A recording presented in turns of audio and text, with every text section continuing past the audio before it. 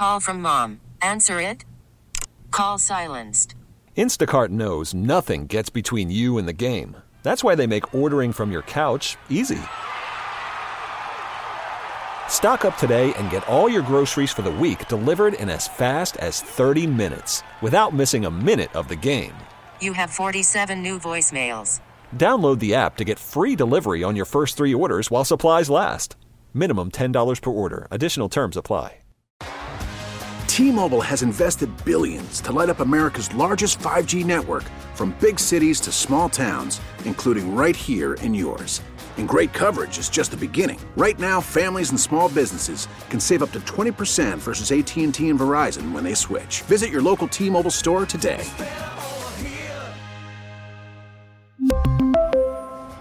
Plan savings with 3 lines of T-Mobile Essentials versus comparable available plans. Plan features and taxes and fees may vary. Guests appear on the Smile Center hotline. Now back to the Gabe Kuhn Show, live from the Service Master by Cornerstone Studios on 92.9 FM ESPN.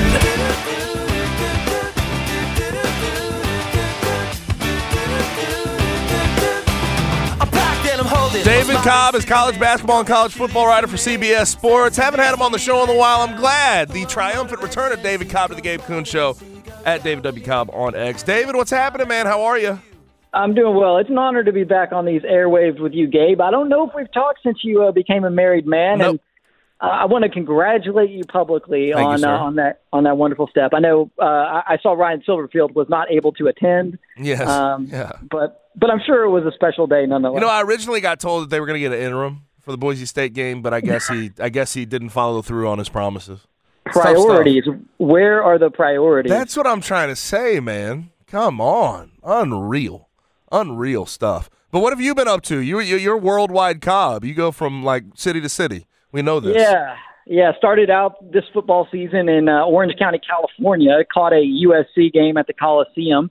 And now we've made our way back to the Central Time Zone. And for the first time in my life, this may not go over well with everyone on your airwaves, but we are temporarily residing in Nashville, which is interesting because it's halfway between my wife's hometown of Knoxville and my hometown of Memphis. And, it's not the worst. It's not. It really isn't. I've sort of made room to dislike Nashville. And I certainly get annoyed when you're traveling the country and you tell people you're from Tennessee. And then they immediately say, oh, Nashville. And you're like, okay, sure, but there's so many other great parts of Tennessee. So I think that's the thing that annoys me the most. But we've been here for a few weeks now, and we're enjoying it so far. You know, I wish one day we'd drop the Nashville-Memphis beef. Me Just too. one day. And like some days I contribute to it, and then other days I think it's dumb. And like I alternate between those two things. But I don't know, it feels to me as though they're just so different and distinct. Yes. And that's what I love about Tennessee, is that Memphis and West Tennessee have their own distinct, unique flavor, part of the Delta. Then you have Middle Tennessee and Nashville, which are just exploding and have the country music legacy. And then you have East Tennessee, which has 2 wonderful cities in Chattanooga and Knoxville that are Appalachian and so outdoorsy and beautiful, right? So, I mean, I'm not working for the Tennessee Department of Tourism here, but sounds anyway, like it, though. You do a damn good job. You do a damn good job, David. I don't know how you got me on that tangent, but yeah. Hey, I like it. Now, let's take a trip out to Michigan for a second, where Jim Harbaugh is dealing. He dealt with his 3-game suspension, and now he's dealing with a sign-stealing scandal that has to do with one of his analysts, Connor Stallions, which is kind of funny. I mean, he was a guy from the Naval Academy, and I think on his LinkedIn, he said that he identifies opponents' most likely course of action and most dangerous course of action. And then he's also good at identifying and exploiting critical vulnerabilities and centers of gravity in the opponent's scouting process. He's accused of going on the road, doing in-game scouting, which was prohibited in 1994 as a money-saving thing for the lower FBS schools because they didn't want to send somebody out and pay money to go do that. But this is more hot water for Michigan. And also Connor Stallions has deleted all of his social media accounts, and he is suspended now until they conclude an investigation. And it feels like it might be relatively open and shut because this does not seem new to a lot of the Big Ten opponents that they've been playing the past couple of years. No, it does not. And I think Connor Stallions, he ought to be working for the NSA I mean, with that LinkedIn, my gosh, I mean, that is insane. How many other GAs or off-field football staffers have a LinkedIn profile with that sort of description in it? My goodness. He certainly wasn't trying to hide the things that he was doing for Michigan. And, the idea that Jim Harbaugh didn't know anything about this, I find that preposterous because, Gabe, you know as well as anybody how college football head coaches are control freaks, and they know about everything that's going on in their program. I mean, maybe not 100% of them, but like 95% of them are like that. And the idea that he would just have no idea whatsoever that this was going on when there's images of the guy standing on, the sideline at Michigan games, it's kind of silly, and it puts him in hot water since he's already in NCAA turmoil. Now you add this to the mix. I mean, the soap opera just never ends there with Jim Harbaugh and Michigan.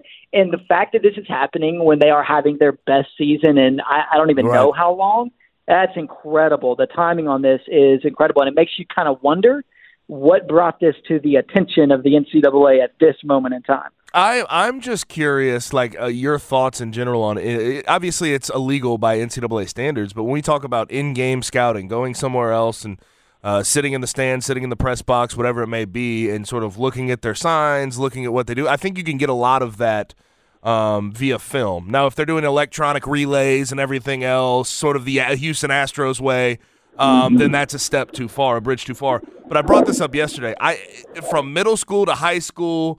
Can't speak on college because we knew it was illegal and that didn't happen there. But like middle school, high school, peewee, even the NFL, like in-game scouting, showing up to games, looking at people you're going to play that's normal. That's normal. Now it's prohibited by college, and it seems like Jim Harbaugh and whoever was arranging this whole thing with Michigan completely ignored the rules.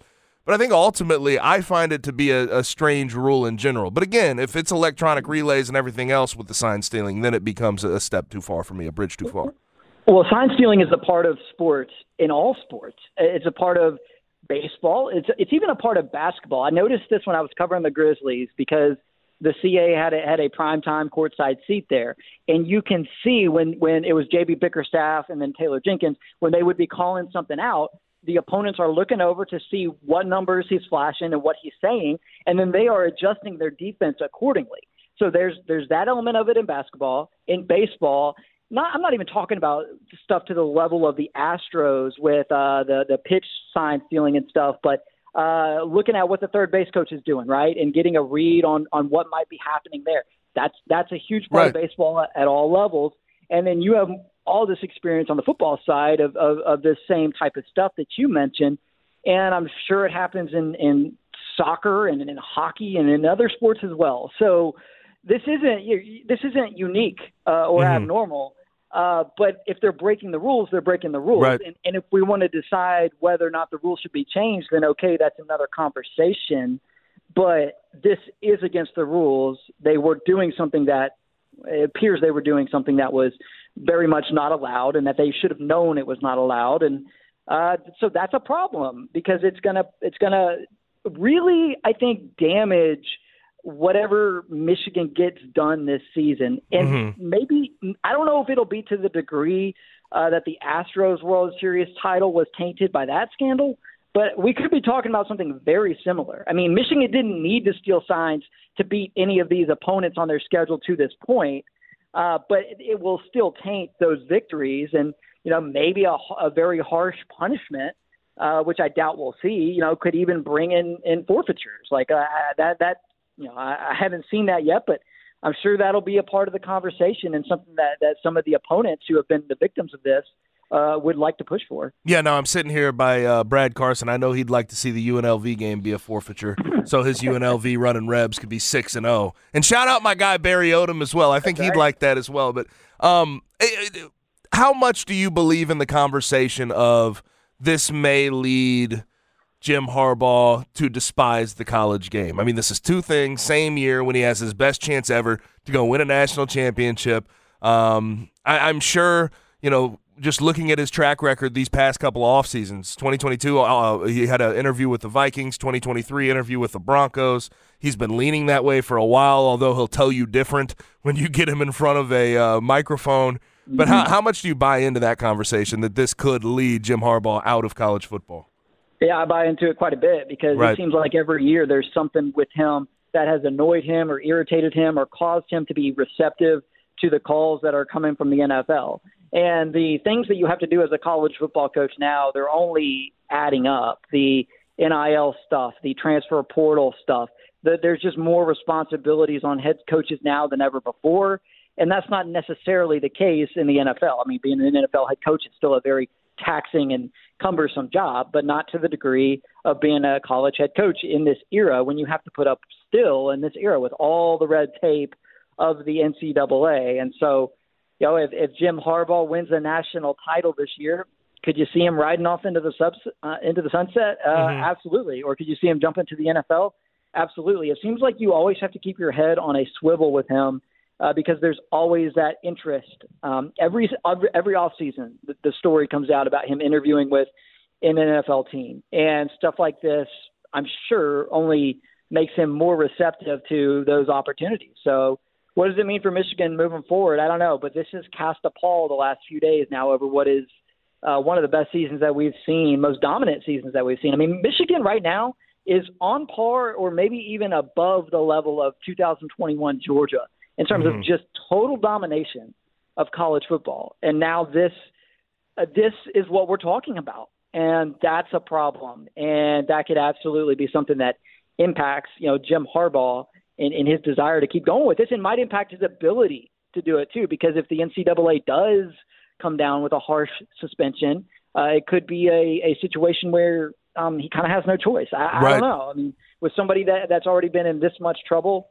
you just wonder how much grace there's going to be. Yeah, and he had to build his respect back up for the NFL, and I think he fully has it based on 2 interviews in the past 2 years. But we'll see what happens going forward with this investigation and everything else. But the fact that we have our guy Connor Stallions deleting all his social medias, it doesn't feel like they're going to be able to wipe their hands completely clean, but we shall see. Now I'm talking with a UT grad. That would be David Cobb at David W. Cobb on X. We have Tennessee versus Alabama. Tennessee going to Alabama after last year's game in Knoxville that they got over top with a field goal. Alabama has not looked good on the offensive line. Jalen Milroe starting to come along a little bit. Some of those weapons on the outside are waking up. Defense is solid. This Alabama team is sort of a strange. It's hard to look at them each week and know what they're going to perform like on a Saturday. They've played a lot of close games. How do you feel Tennessee can get over top of this Alabama team? Yeah, I like Tennessee against the spread. I feel like 8.5, 9.5, which is where it's at in most places, is a little steep.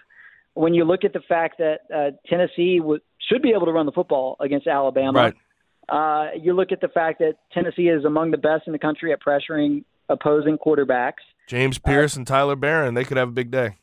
They could. Now, Jalen Milroe is much more mobile than Max Johnson or even Spencer Rattler, so that'll be a new challenge for the Tennessee defense. But the strengths of Alabama are the deep ball and their defense in terms of intercepting passes and pressuring the opposing quarterback. Alabama is not a great running team, and they're not great at stopping the run. So Tennessee should be able to run the football. I mean, what this game to me comes down to is whether or not Tennessee can limit the number of deep shots that Jalen Milroe hits, because my man is just about as accurate throwing the ball 40 yards downfield as he is throwing it 5 to 7 yards across the middle. It's amazing how effective he is down the field versus how inaccurate he is underneath and intermediate stuff. So that is a baffling sort of situation here. And if he misses on some of the deep shots, Alabama's a team that gets going into 3 and outs real quick.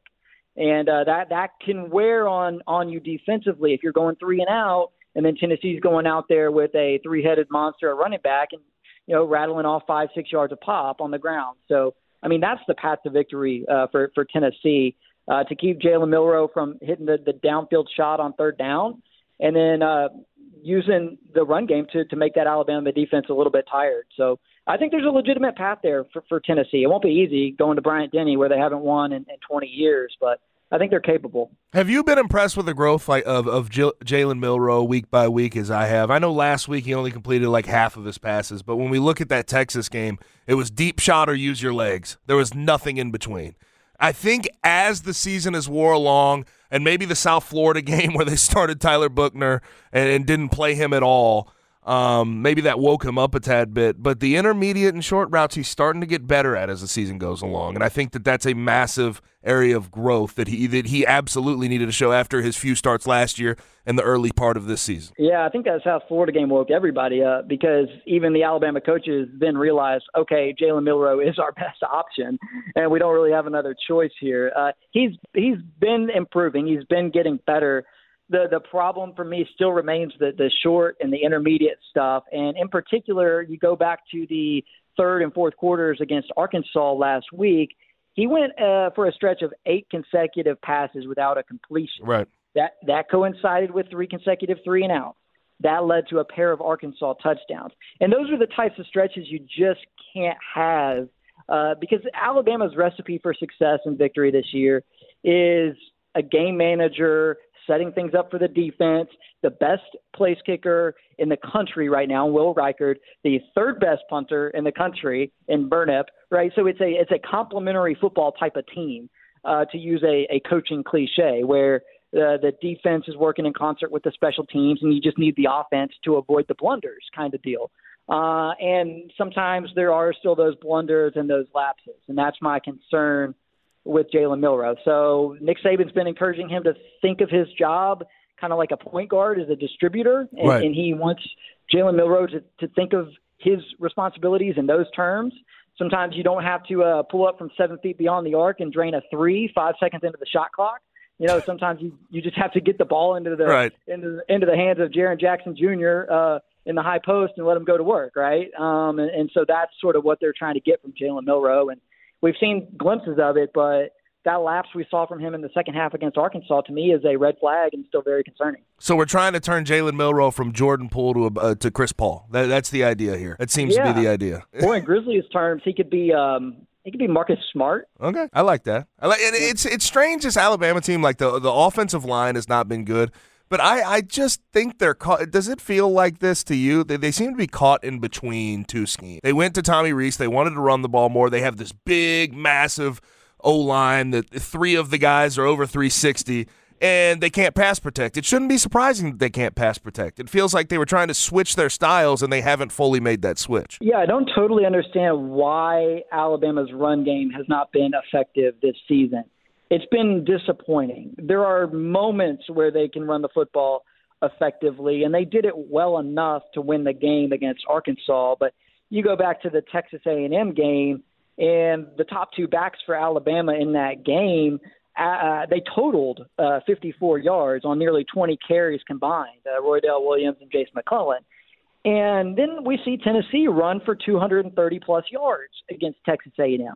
So why is Alabama's running game not elite when they bulked up on the offensive line, as you described? To me, that is the biggest question, the biggest issue. That has nothing really to do with quarterback play whatsoever. And I think the backs are plenty talented. The linemen are big enough. Why isn't it working in their run game? And that's, I think, the great mystery and probably the biggest thing holding Alabama back from being, in my mind, a legitimate CFP contender. Mm-hmm. Now, the other big game this week, we have Penn State at Ohio State. And Drew Aller's been a stud, has not thrown a pick yet. I love their 2-headed monster of Katron Allen and Nick Singleton, although I haven't really seen I think they have one 100-yard game between the both of them. Now, they split carries, and that could be a issue there in regards to getting them up over that 100-yard mark. But I like what they have there. O-line, very, very solid. Probably the best left tackle in the country. Probably should have came out to the NFL draft last year. Would have been the first tackle off the board. But he stays. He'll probably still be the first tackle off the board. What do you think about this game? I'm having trouble with this. We know that James Franklin comes up short in these big games, but I feel like this is one of the best teams he's had since he's been at Penn State. It is. I think this is a low-scoring game. I think this is a 20-17 type of ball game. Gabe, I was driving through Memphis probably a couple of days after the Ohio State Notre Dame game. So either that Monday or Tuesday. And I heard you hyping up Ohio State. Like I heard you buying in. Like you were. But let's not deny the defensive the defense finally showing up in a big way. Now offensively, I'm not fully sold, but defense, I think I'm there. Yeah. Okay. Well, yeah. I know you're driving that bandwagon, that hype train. For CBS, I picked Penn State straight up in this game. So we might be at odds here. And it's not because I have a ton of faith in the Penn State offense. I just think the Penn State defense is filthy. And I'm not totally bought in on Ohio State offensively. No, don't get me wrong. That's of course, the receivers are incredible. But there is a downgrade with Kyle McCord. And then they just struggle in third and short, fourth and short. They get across the goal line against Notre Dame in a situation where Notre Dame only has 10 players on the field. So, yeah, they got the tough yard when they needed it, but do they get that tough yard if there's another 275-pound defensive lineman there? I don't know. I mean, history, we'll never know. So I just have my doubts about Ohio State's toughness offensively up front. I think this Penn State team is the toughest challenge they'll face in that way to this point. And it feels like the Nittany Lions are due for a breakthrough because I do agree with you on the fact that this is James Franklin's best team that he's had. Yeah, now with Ohio State, to defend myself a tad bit, Jim Knowles, you can admit that this is the best defense I think we've arguably that we have seen under Ryan Day. I mean, they have an edge about them defensively. Offensively, not so much, but defensively, no doubt. Yes, I think Jim Knowles has elevated that defense considerably. He made them somewhat better last season. Now he's in year 2, and they are clearly a lot better. I don't think they're perfect. I don't think they're invincible, though. I flash back to that Notre Dame game, and early in the second half of that game, Notre Dame pieced together a couple of really long touchdown drives. And when you look at the caliber of teams that Ohio State has played other than Notre Dame, there's really nobody on there. And Notre Dame's offense isn't elite. Like, they've struggled since then offensively. But in that moment, in the third quarter, they moved the football pretty effectively through the air and on the ground against Ohio State. And so to me, there's still, even though we're in mid-late October now, this element of uncertainty there because we've not necessarily seen them prove it in a big spot. Penn State, again, questions about them offensively, but with Ohio State being better defensively, Penn State being nasty defensively, yeah, I mean, I would take the under on this game. Understood. Well, Dave, we got to cut the time short. We got to pass off the Grizzlies here in a second, but appreciate you. We'll do it again soon. All right, man. I appreciate it. Yes, sir. He is David Cobb, college football and college basketball writer for CBS Sports on X at David W. Cobb. Now it's time to go ahead and wrap up the show. Make sure over the weekend we have a lot to catch. We mentioned that Ohio State-Penn State game. We're going to have Tennessee-Alabama. It's Tennessee-Alabama hate week each side. We understand how that game's going to go. A lot of vitriol. And I think Alabama's going to try to get back. Tigers at UAB, 11 a.m., and then we'll have some NFL Sunday. Make sure you tune into all that. But that's a wrap for the show today. Thanks to David Cobb for spreading some knowledge, Lee Sterling for some picks, and, of course, Jeff Calkins, per normal. We will meet back here at the same time on Monday. In the meantime, it's time to pass you off to Grizzlies pregame for the preseason finale in Milwaukee. Gary Darby will take over in just a moment. For Brad, I'm Gabe. Be easy, be safe, and enjoy your weekend. We really need new phones. T-Mobile will cover the cost of 4 amazing new iPhone 15s, and each line is only $25 a month. New iPhone 15s? It's better over here. Only at T-Mobile, get 4 iPhone 15s on us and 4 lines for $25 per line per month with eligible trade-in when you switch. Minimum of 4 lines for $25 per line per month with autopay discount using debit or bank account. $5 more per line without autopay, plus taxes and fees. Phone fee at 24 monthly bill credits for well-qualified customers. Contact us before canceling account to continue bill credits or credit stop and balance on required finance agreement due. $35 per line connection charge applies. See T-Mobile.com.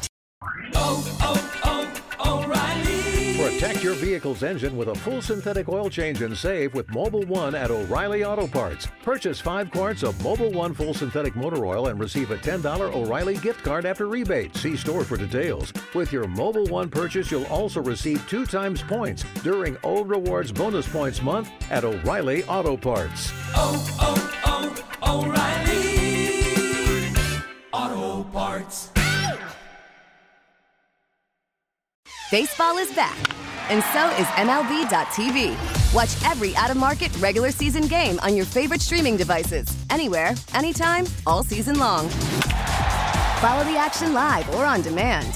Track 4 games at once with multi-view mode and catch up with in-game highlights. Plus, original programs, minor league broadcasts, and local pre- and post-game shows. Go to MLB.tv to start your free trial today. Blackout and other restrictions apply. Major League Baseball trademarks used with permission.